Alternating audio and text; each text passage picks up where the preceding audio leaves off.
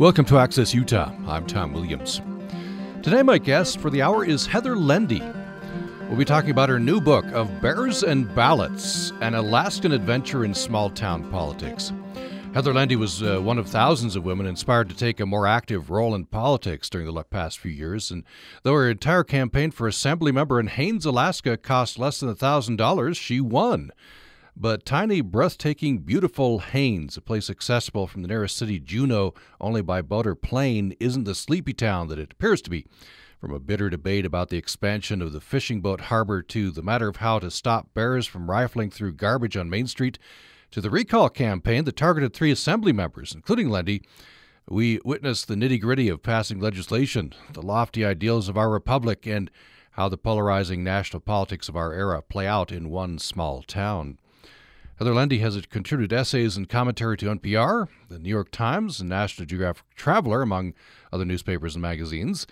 And she's the author previously of the best-selling books Find the Good, also Take Good Care of the Garden and the Dogs, and If You Lived Here, I'd Know Your Name. So tell me, remind us how you ended up in Haines. Well, first of all, where is Haines? Haines we are in between Juneau and Skagway on the Inside Passage, up in the kind of the northern corner of where Alaska meets British Columbia and the Yukon, the part known as the Panhandle, and where a lot of the cruise ships go by. Haines has some ships come here. The majority of the ships go to Juneau and Skagway and pass us. I understand it's accessible by boat or plane. Yes, it's a ferry ride from Juneau, about a 4-hour ferry ride or so, and a small plane from Juneau. There is a road as well. You can drive all the way from Utah if you go up through Canada on the Alcan Highway and through Whitehorse and then back down on the Haines Cutoff Highway. It's a long trip, though. Oh, okay. The Canadian border is about 40 miles outside of town. So I could drive all the way up, then I'd have to take a 4-hour ferry to get to Haines. No, to get to Juneau. You get to Juneau, but then from there to Haines, I'd have to... No, you can drive all the way to Haines. Oh, you drive all the way to Haines, okay. But it's you can actually do it. You just go all the way up and down and around through Canada, and you can get here. Okay, very good. It's a small town. How big a town? There's about 2,500 people here, and 800 households or so. And the Haines Borough, we call it, is like a county there, I guess, and it's about the size of Rhode Island. But most of the people live, near the town proper. And we have one school, kindergarten through 12th grade, that has about 270 kids. So that's sort of gives you a feel for the size of the place. Yeah. So Haines is, I guess, geographically the size of Rhode Island, but the population somewhat small. Yes. And of course, you've written several books about this area, and obviously you love it. You've been there 30 years or something. Yeah. I've written 3 books about Haines. If You Lived Here, I'd Know Your Name. Take Good Care of the Garden and the Dogs, and Find the Good. And I was saying the other day that I'd lived here about 35 years, and then I was reminded by my second daughter that she's 36 and a half, and she was born here. So I guess it's longer than that. It's just, in general, I've basically lived here my entire adult life. I came to Haines when I was 24, and I just turned 61. So you, I grew up in New York, did you? Yes, on Long Island, outside of New York City, and I attended Quaker schools where my mother was a teacher and an administrator. And then I went to college in Vermont, and that's where I met my husband. And then when we got married, we bought a pickup truck and drove to Alaska. So I guess you could say that I'm still on my honeymoon. Yeah, that's wonderful. This is not a totally unusual story. I think people, I don't know, with adventure in their hearts, the call of Alaska is strong. Is that what happened to you guys? Yeah, I guess, we were just kids and young, and wanted to be, I suppose, different than our parents. And not that we didn't get along with them well, but just wanted to try and see another part of the world. And I had never been further west than western Pennsylvania, so just seeing the mountains, I remember just even waking up, in Montana and looking up at those and just it just kind of catches you. Some people it does, and it certainly did me, and I just felt like I was home the minute I got to Haines, and I still feel that way, and now I'm really fortunate that I've had 5 children, and 2 of my daughters live in Haines. There's 5 grandchildren here, and there's 2 more in Juneau with 3 more grandchildren, and then my son is, he's kind of the flyer. He's off in Western Australia with his family. Western Australia, wow. And he flies, does he? Well, no, he's... you were using that expression. He's the flyer. Okay. Flyer, yes, yeah, okay, yeah. gotcha. He's a chef right now there, and he was an Alaskan fisherman, and he would spend the winters surfing, and he kept going to warmer and warmer places, and he ended up out in Margaret River, which is in the western, southwest corner of Australia there, and fell in love and has a family there now. Yeah, very interesting. Remote places on the earth. That's kind of a running theme. Yes. Yeah. So there's something of the romantic about this story, right? Your story. You and your husband got in the pickup truck and drove to Alaska. Mm-hmm. I'm completely a romantic. I suppose that's why I ran for office. I thought that, it was going to be like, I don't know, a different kind of a story. Right. So before we get to that, was Alaska how you and your husband dreamed it would be? I guess. I mean, I don't know. I was so young, I could hardly, imagine it. I think you obviously imprint a place, creating your image of it in some ways, and then as you live there and become part of it and raise a family and, on the ground hiking and boating and being a part of a place, the people and the land, that changes, and you learn to love it in a different kind of way, more like an old marriage kind of a way. Mm-hmm. Yeah. By the way, go to heatherlende.com. You see some spectacular photographs. Also, the Facebook page. It's just, it is extremely, extremely beautiful. So tell me a bit about the community. And you write about, the colorful characters, your friends. For example, one of your books, Finding the Good. I don't know if you still do this, but for many years you wrote obituaries. Yeah, I still do. I don't do all of them. The newspaper staff sometimes does them as well, but mostly this week I didn't do. There were 2 this week I didn't do because of all this book stuff that was happening. But I've written about well over 400, I guess, for many of the pretty much every family in one way or another in the community. Mm. So, is it a close-knit community? A small community that often means close-knit. Yes, I mean, yes. It's also, it's Alaskan, so there's people are independent too. It's not like Minnesota or something. It's or what I hear about Minnesota anyway. It's a different kind of a place. There's people that come and go. There's people very passionate about all kinds of things. I think typically, to Alaska especially, the right-left divide tends to fall on environmental development kind of issues more than social issues. And Haines is a place that was a logging town, working town, and then, by the time we arrived in the early 80s, that was all changing.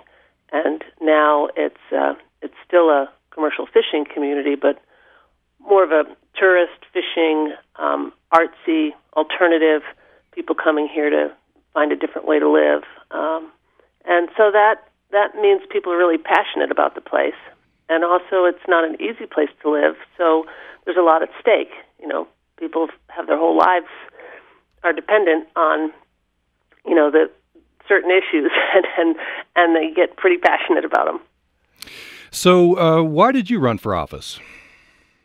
I guess I was part of that group of people. I think in 2016, following the campaign, the presidential campaign especially, and I thought, well, I want to run and be part of, the first woman president at that time, and we know how that went.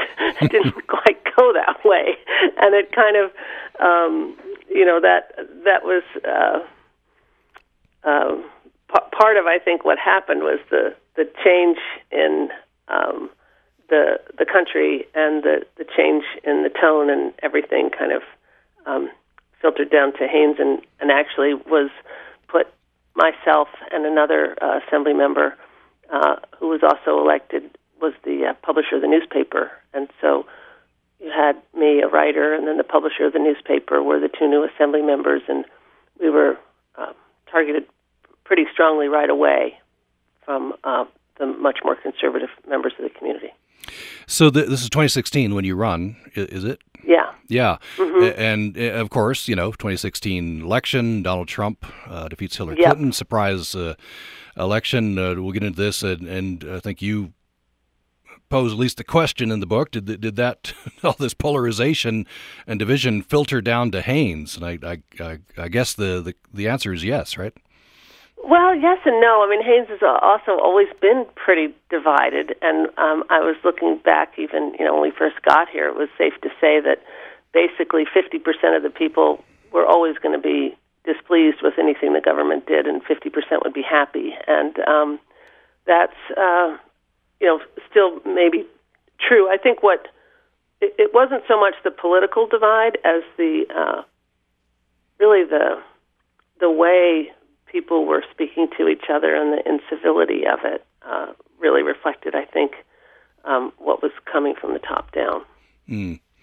So were there issues you were concerned about when you ran? What are you've talked about some of them, maybe some of the other issues that are important to people in Haines?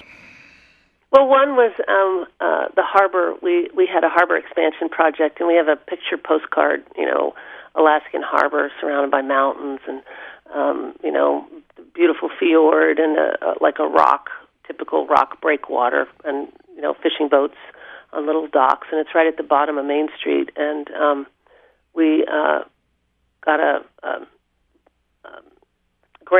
government grant to really double the size of it, and that was run through several committees and previous assemblies, and it ended up pretty much being a really big parking lot and a sheet metal wall and not as much harbor as I thought we should have. And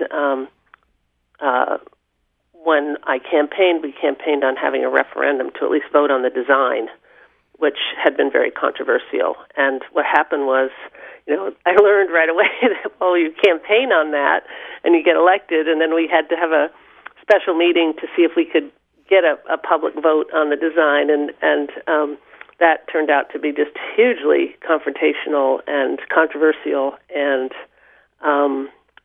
the harbor supporters felt like then we didn't support the change in the harbor. And anyway, that happened like the first week we were elected, and it ended up a tie vote with the mayor breaking the tie in favor of not having a public vote. But then, like the next morning even, the folks who were unhappy said, we're going to try to recall you guys. And so it was boom from the get-go. And even though they won, we didn't get the vote anyhow. But it didn't seem to matter after that. We were just back on our heels, and away we went. So before we get to the recall, the campaign, so $1,000 campaigin? Yeah, and I thought that was too much, but, for newspaper ads and some signs and the campaigning, when I campaigned, I thought, I'm just going to tell the truth. I'm not a politician, I'll just do what I need to, say what I think, and then if I get elected, I'll have the confidence that people kind of trust my judgment or know where I'm coming from. And one of the really funny moments was right in the beginning of the campaign. Now I think it's funny. Then it was like, what did I do? I was in a meeting of the Alaska Miners Association, the Haines branch of the miners, and it was at 7 o'clock in the morning in the Pioneer Bar, and they had the 6 candidates for the assembly were there, and the miners are very much in support of a proposed mine that's up the Chilkat River from Haines, and the Chilkat River has all 5 species of Pacific salmon spawn in it still. It's really remarkable place, and it's the lifeblood of the community and why people have lived here for a millennia. Anyway, there was a proposal to have what they call a designated a Tier 3 waterway. I hope this isn't too wonky, but this might resonate in Utah. Anyway, a protected waterway. And that was a big question for the miners, who, of course, all had no Tier 3 bumper stickers on all the trucks outside of the bar. And they did a sort of a flash round where you had to say yes or no, Tier 3. And it went, no, no, no, no. And it was my turn, and I said yes. And I was sitting with a dear friend of mine who's the godfather of my daughter in a booth, who's also a big construction guy and a pro-mine person. And he put his head down on the table and he said, "Oh, Heather, and I was going to vote for you." And I thought, well, that's how it is. Like, we'll all still be friends, and we can agree to disagree on these things, but we have to be honest about how we're feeling and not just speak to the crowd in the room, You're listening to Access Utah, and my guest for the hour is Heather Lende. Her new book is called Of Bears and Ballots, An Alaskan Adventure in Small-Town Politics. We'll have more following this break. Programming on Utah Public Radio is made possible in part by our members and the Law Office of Attorney Tess A. Davis, providing legal services and assisting clients in all areas of family law, including divorce, complex custody issues, and high-conflict divorce litigation involving large marital estates. Information at tessdavislaw.com. On the next Putumayo World Music Hour, it's international pop music.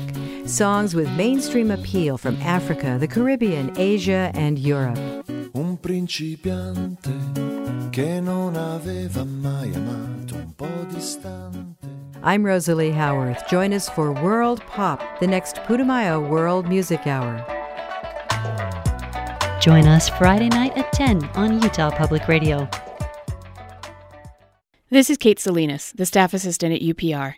We're grateful for the support of our members, especially during this strange time. We want to do our best to support you and local businesses as we head into this new version of normal.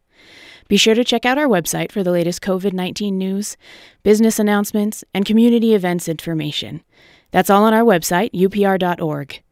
If you'd like us to feature your changed or canceled event information online, send me an email at uprcommunityevents@gmail.com. Thanks for tuning in to Access Utah. I'm Tom Williams. Today we're talking with Heather Lende. She's contributed essays and commentary to NPR, New York Times, and National Geographic Traveler, among other newspapers and magazines. Her previous books are If You Lived Here, I'd Know Your Name, Take Good Care of the Garden and Dogs, and Find the Good. And today we're talking about her new book, Of Bears and Ballots, An Alaskan Adventure in Small-Town Politics. In a town this size, it can't really be anonymous. Friendships are involved, right? And relationships. Oh, very much so. Very much so. Everything's community. Conflict of interest is often, it's defined by money, usually, in our culture. You have to declare what you could stand to gain financially is the kind of the definition when you're sitting in office, and I found that that was nothing. It was relationships with people who might even be family members. My sister, my brother-in-law were wrangling over the cost of extending a water line to their property. There was again friends who would appeal a tax bill or a zoning issue, or there for a tour permit, and you have to sit essentially in judgment of that and do what's best for the community, which might not be best for them. And people get pretty angry, and it becomes personal really quickly. And it's hard not to be personal. You just feel terrible when you have to make a decision that is really going to make someone that you care deeply about very upset. I want to read just a little bit from a review of your book by Tom Bodette. People will be familiar with him, a humorist, right, author. And he says, former chair of the select board of Dummerston, Vermont. He has some experience here. This part of it, he says, people are selfish and unreasonable and pushy and frightened and stupid, and they're thoughtful and brave and generous and loyal and kind. They all come to meetings, and they always have, and with the help of a few souls we elect to sit at the front of the room and take the heat, we work things out, and the world rolls on. If you haven't served on a local board or commission, you haven't lived. And then he goes on to say some very nice things about your book. I'm guessing that resonates, right? Oh, very much so. And I think, that's what I learned too. I always, I'm a half glass full person, optimist. But I really did have to learn that there are some people out there that are very challenging and that take all your energy just not to, want to throw something at them when they're speaking to you. And that was kind of just a test of my own sort of moral fiber, I guess, to be able to hold my tongue or try to be patient with people who were not reasonable at all. And yet there were so many good people that came to our meetings and so many good things that happened.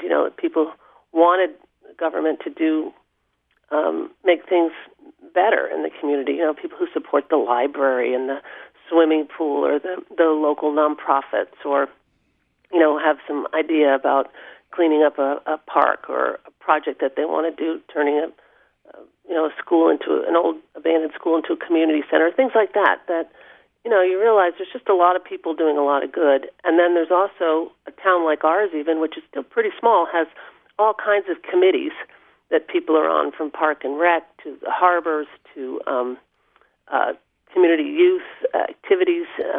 There's a library board, a museum board. There's people that are just volunteering all the time to make a community better. And at the top is the Assembly, who basically is allocating the funds and setting the policy and encouraging that. And as people, we live in communities, and it's incumbent, I think, on all of us to be involved in how they are run. Yeah, there's what is a citizen, for example? What does it mean to be involved? And before you were on the Assembly, you were involved in a lot of ways, right? And I think probably continue to be. So, working with the local public radio and arts organizations, I volunteered hospice, at the radio right? station. I coached the high school cross-country running team for 17 or 18 years as a volunteer there. The library board, I'm a Hospice of Haines volunteer. My husband and I have he basically runs it as a hardware store at a lumber yard. We're really community people, and I think that's really, really more important than ever right now. At the beginning of the book, I have a quote from Sister Simone Campbell. I don't know if you're familiar with her, but she's the author of A Nun on the Bus, and she talks about the idea that that it's a myth that this is a country based on individuals, that really the Constitution even underscores that we're a communal society. It's we the people. And the idea is to form a more perfect union. And I think for people who are thinking about running for office or getting involved, the one thing that saved me when I was having doubts about how I could do this in the face of some pretty, tough opposition to some things was, that the oath of office says that, I'll do the best that I'm able. It doesn't say you have to be perfect. It just says you have to do the best that you're able to uphold the Constitution of the state of Alaska and the United States and the Charter of the Haines Borough. And that's all very heady, but it really comes down to doing the best that you can. And I think people really can rise to the occasion, and we do pretty good when we're thinking about the common good. So I guess the romantic notion, what we'd like to think is that this is all of a piece, right? You help the arts organization, you help at the local high school, all those things that help hold a community together.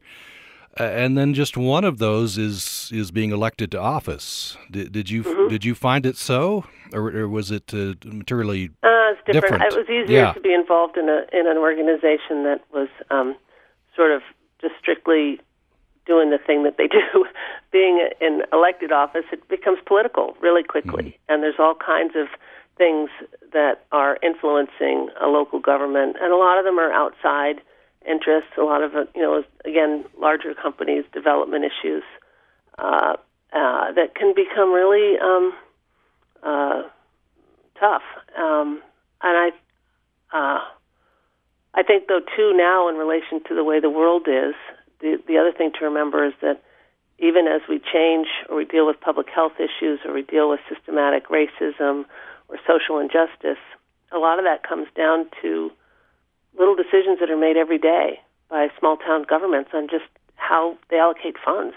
Do you fund how you fund preschools, how you fund police departments, how you fund senior meals on wheels, those kind of things, how you hire people, what the benefits are, what the wages are for different jobs, are they equal between women and men, that kind of thing, that I didn't even really think about that so much, and now I'm becoming much more aware of it in just reading the news and listening to what's happening. It's like, oh, right, these things are happening because it's just sort of the way we've always done it, and we haven't really looked at a local level of how we're complicit in some of these things.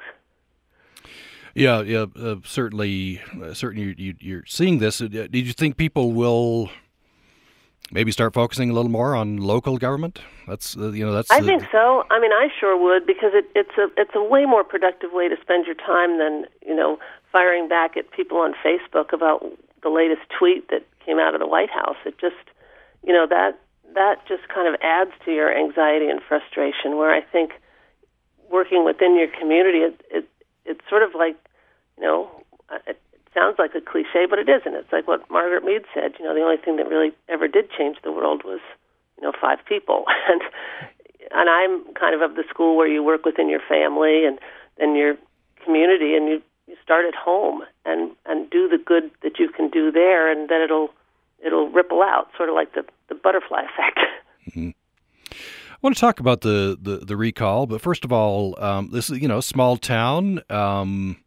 In the election, the original election where you were elected, you don't have names, right? But you have numbers, and I don't know. I can imagine myself. I'm running for office. I felt pretty gratified that I got a majority of the, a winning number of my friends and neighbors who thought I was up to the task. Exactly. You're very happy. It's not all that much different, I suppose, than being in 8th grade and winning the student body president or something. You think, oh, this is pretty neat. I won, and then you don't.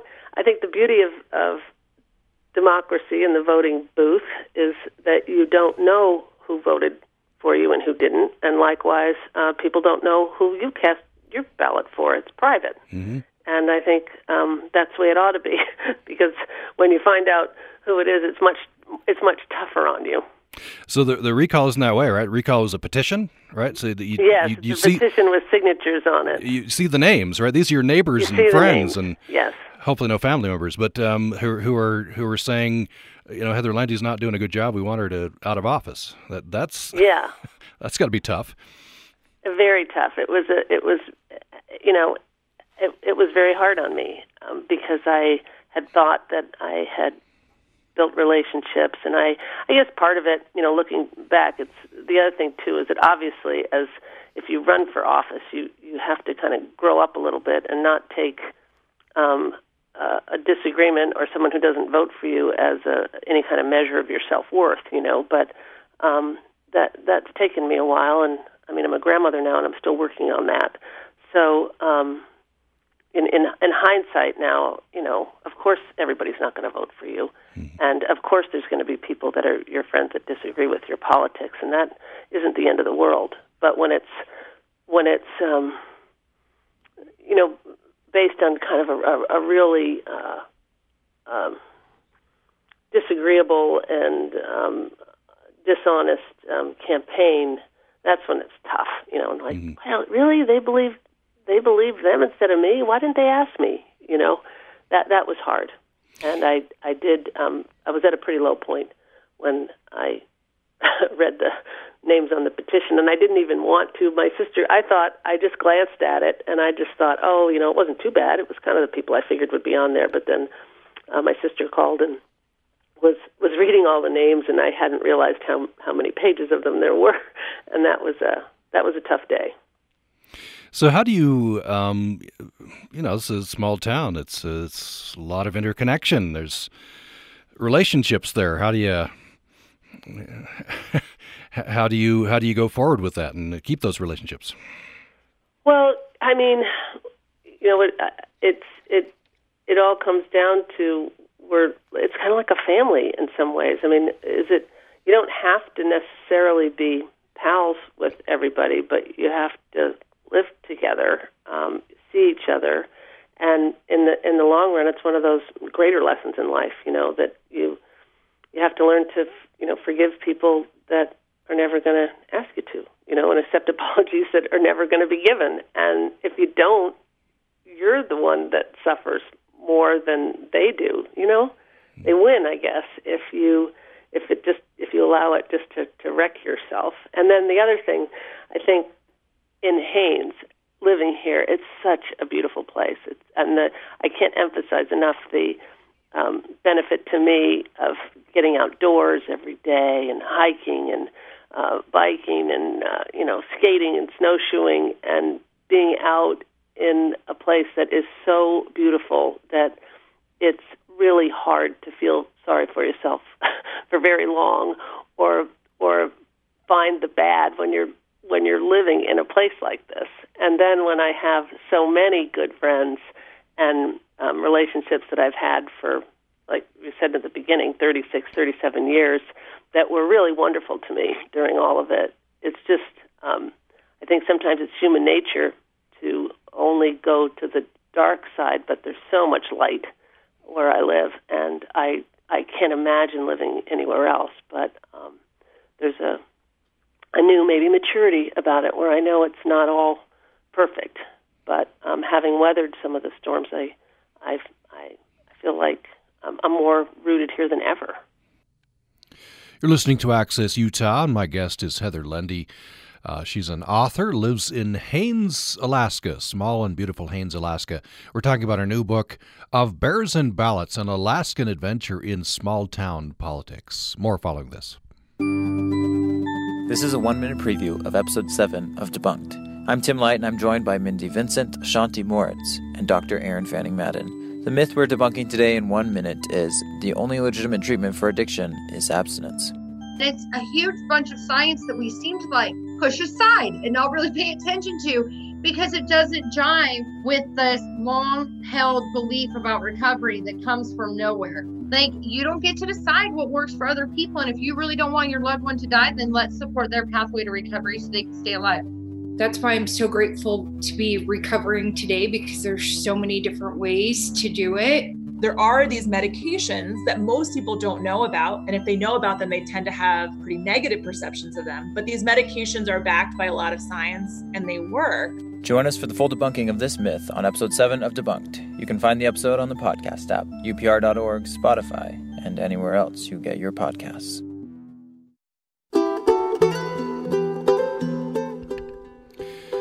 We reached our last segment with Heather Lende. She is a writer, lives in Haines, Alaska. We're talking about her new book of Bears and Ballots, an Alaskan Adventure in Small-Town Politics.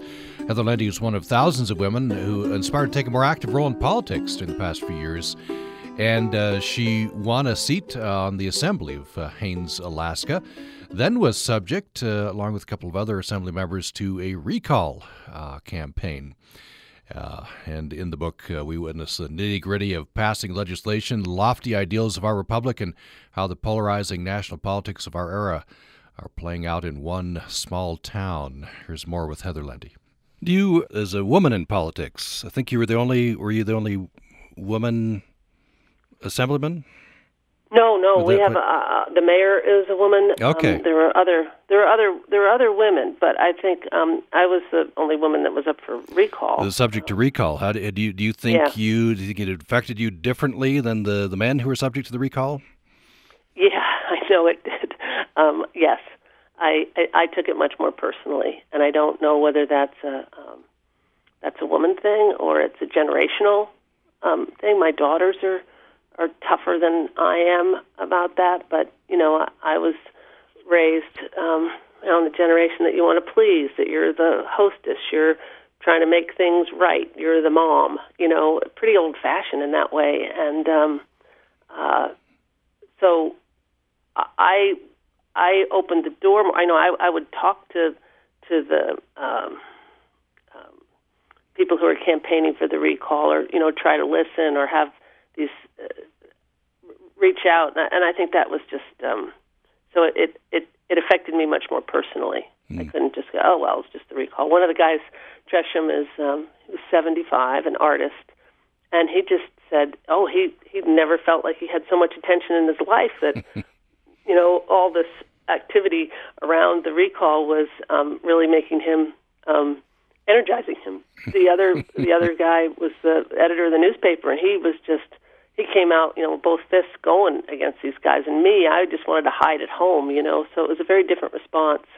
And I don't know if that's male or female or just me. Do you think civility in the town and in the in the politics of the town, do you think that I don't know? Do you think that was elected by the national, the national scene?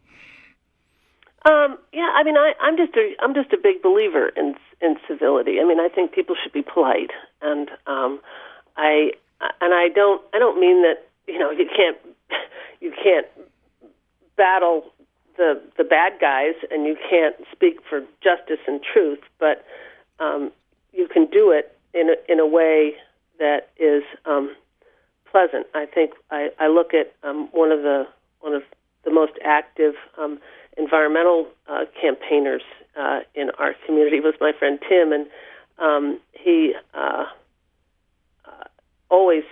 held higher. He ran for state legislature a few times, and he never won. But he was the kind of guy that could speak about protecting the environment and about how many parts per billion were okay, and basically he always thought none in terms of cancer-causing agents that were in the water. But everybody just always liked him. They liked to be around him, and so his message became more effective. I mean, he didn't win too often, but he was always in the room with people. He wasn't shunned, and I think that's really, really important. And I think it's even more important now that I've kept relationships with some people that we have very different politics. It wasn't local politics so much as national politics, but that we're all still friends because, how else can we have any kind of reconciliation or redemption when we get through with whatever the country's been going through these last 4 years? It'll matter that I'm still friends with people on the other side. Are there lessons do you think we can export from Haines to to apply to the country if we were able to? Well, I think one of them is to don't spend too much time on social media if you can help it. I think another one is getting outside and taking a walk.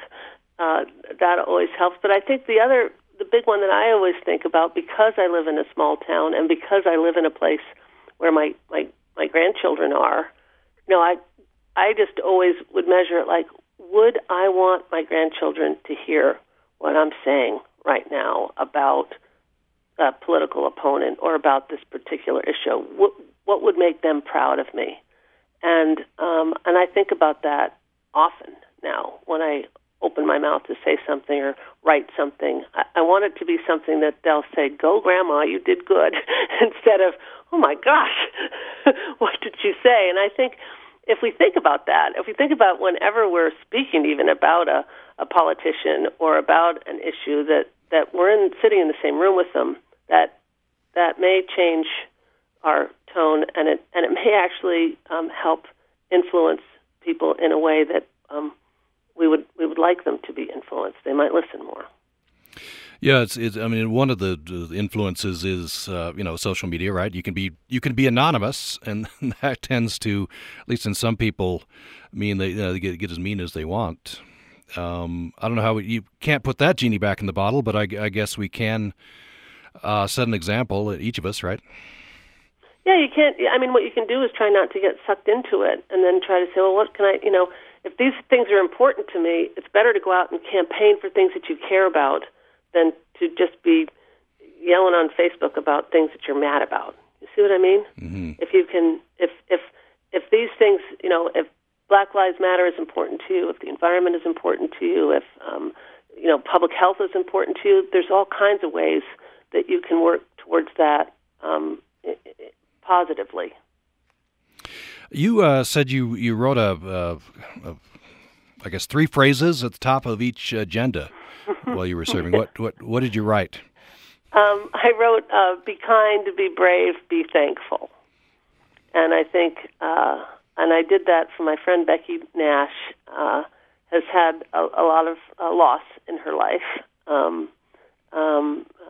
And she's lost children to tragedy and cancer. And that's what she told my son, she's his godmother, when he went off to Australia. She said, be kind, be brave, be thankful. And I think about that all the time. And I think, we have to be brave in this world if we're going to save it and do good. But we have to remind ourselves to be thankful for all, that we do have. And it helps to be kind. I mean, a lot of times the people who are just behaving the worst, there's something else going on. And it doesn't mean you have to agree with them. But if you can find some little bit of empathy there, it might change the relationship. And it might end up changing their mind sometime, which certainly yelling at them probably will never do. I want to talk just a little bit about your book, Take Good Care of the Garden and the Dogs, right? It's a lot of wisdom in that book. One of the experiences you had, and no way am I comparing this to running for office or being subject to a recall, you were run over by a truck. Yeah. And it was kind of similar. There was some similar. Okay, I did right. say to myself several times, look, Heather, you survived getting run over by a 3/4-ton Chevy pickup truck. You can survive sitting on this assembly and getting run over by, a burly construction guy who's giving you the what for. There is something to that the things that happen to you in life, and whether, most of us, I think, by the time we're 40 probably have been hit by a proverbial truck of some kind. And, there's not that you want those to happen, but that changes you, and it often strengthens you in ways that you are unaware of until you need it. But I think, for me, that was formative. I mean, getting run over by a truck when I was, 45 years old, and running marathons and riding bikes and thinking I was like Superwoman, and then boom, literally 1 minute you're up, next minute you're down, and then almost dying, and then taking a year just to learn to walk again, was very humbling. And it just made me realize that anything can happen to anybody. And so it also gave me a lot more empathy for just about anybody in the room. And when I'd sit at those assembly meetings, I'd just look out and think, they might have something that I know nothing about in their family, in their lives. There might be something going on, and it doesn't hurt to be kind to them, even if they're being awful to you. Would that we could export that, nationwide, right? I guess it is one person at a time. Before we end, I want to talk just about some of these issues are pretty mundane. The work of probably any, city council, assigning house numbers is one that stood out to me. That was, yes. We don't have, that was one of my favorite chapters. I mean, I don't want people to go away and think that the book is all serious and wonky government. I think it's just a window into what happens on a local assembly, and a lot of it is funny, and a lot of it is, some of it is inspiring and heartbreaking. But the whole issue and a whole chapter on how we figured out, numbering our houses and what we call things and what names mean in a small place where we don't have home mail delivery.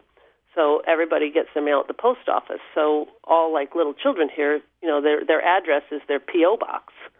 And we had a new planner who said, well, we have to know where people live. And then, of course, there was newer people that moved to town that were on the ambulance crew, say, and they needed to know whose house it was beyond, that was, remember the old tourism director used to live there, and then a teacher lived there, and it's the third one up on the right on the hill with all the spruce trees. It's like that could be anybody's house. And so they decided that we needed numbers. But then that became problematic because there had been different times in our town's history where there had been numbers given, but since then, new buildings were put up between, say, number 120 and 121. There was now 3 buildings. So what do you do then? And then it got even more challenging because a lot of our local landmarks and even roads don't have signs or official names. For instance, I live at the bottom of Cemetery Hill, which everybody knows it's Cemetery Hill, except nobody would know that who didn't live here. There's not a sign. It's not the name of the road. There's nothing, and it's like, how do we do that? So anyway. The Bears is in the title of Bears and Ballots. This is Alaska. I'm totally stereotyping here, but I think there are bear issues. Yeah, and there's also the metaphorical bears, too, that were growling around my house. But, yes, we have. We are really fortunate to live in a place where there's a lot of bears, predominantly Alaskan coastal brown bears or grizzly bears for you guys. And there are some black bears, too. And because of the fish in the rivers, they're here. And because there's just a lot of room for them to roam, they're here. And they're very popular with tourists who come and see them. And, you can go on a raft trip or a nature tour and pretty much see bears if you want to here. And so there was a lot of discussion on the assembly about bear-proof trash cans and tour permits for an area along the Chilkoot River where you can drive right up and see them. That's become very popular and almost too popular. We hadn't had any incidents with, where any bears hurt anybody or anybody hurt a bear, but it had the potential, and so there was a lot of those kind of discussions. And this summer, it's been really interesting because without the tourists, the bears who have been somewhat habituated over a couple generations now to people watching them are just walking down the street into town, and that's caused some trouble this year. Yeah, I can imagine. Just at the end here, by the way, COVID-19. I've heard that Alaska's doing pretty good. What's it like in Haines? We are.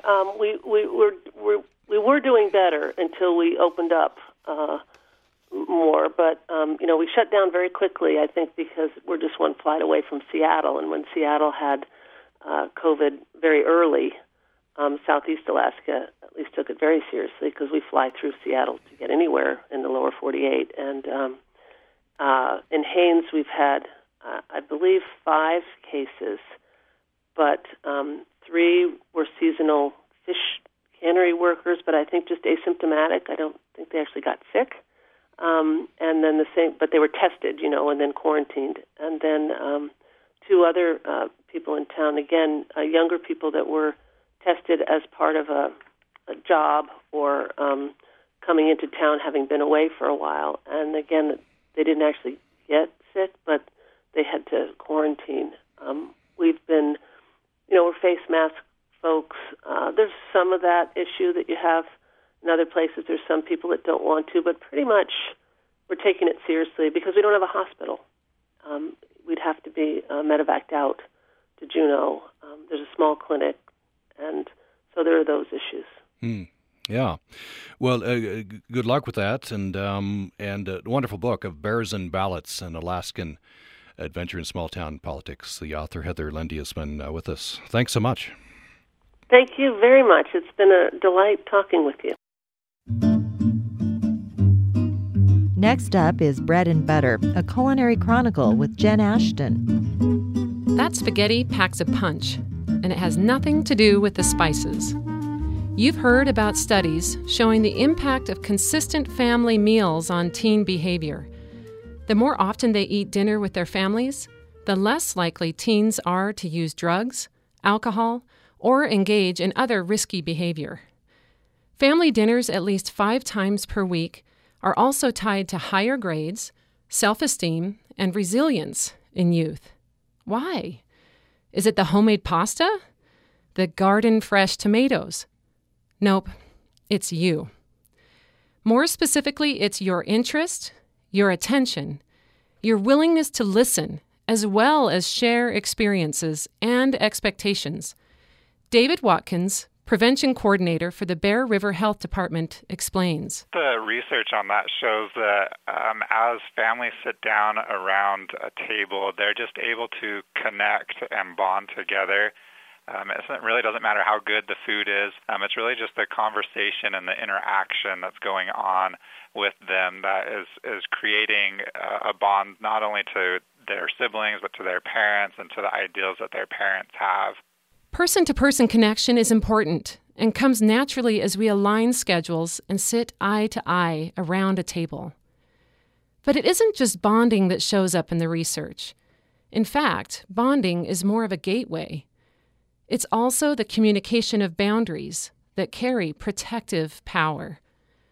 Watkins sees this in his preventative efforts with Parents Empowered, a media and education campaign funded by the Utah legislature designed to prevent and reduce underage drinking in the state. Parents Empowered in Utah shows that it's kind of that expectation, the rules, the boundaries that the parents are setting, and that might be conveyed, during a family dinner.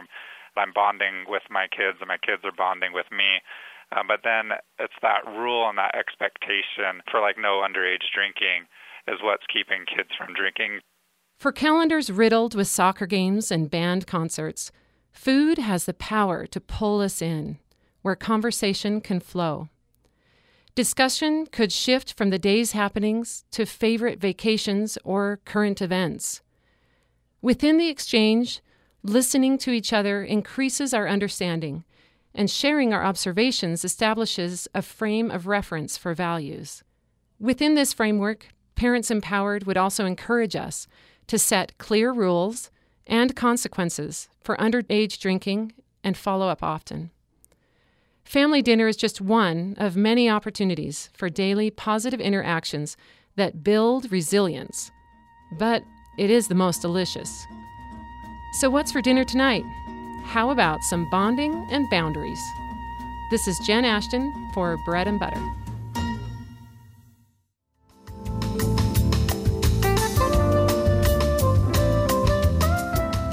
You're listening to Utah Public Radio, a statewide service of Utah State University and the College of Humanities and Social Sciences. KUSR Logan, KUSK Vernal, KUSL Richfield, KUST Moab, KCEU Price, KUSU FM Logan, and also heard at upr.org.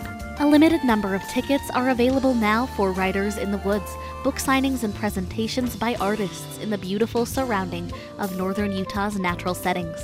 In July, writer Nicole Walker will share her collections, The After Normal, brief alphabetical essays on a changing planet, and Sustainability, a Love Story, at the Stewart Farm in Hyde Park. Join Utah Public Radio and the Stokes Nature Center in July for Writer in the Woods. Ticket information at upr.org.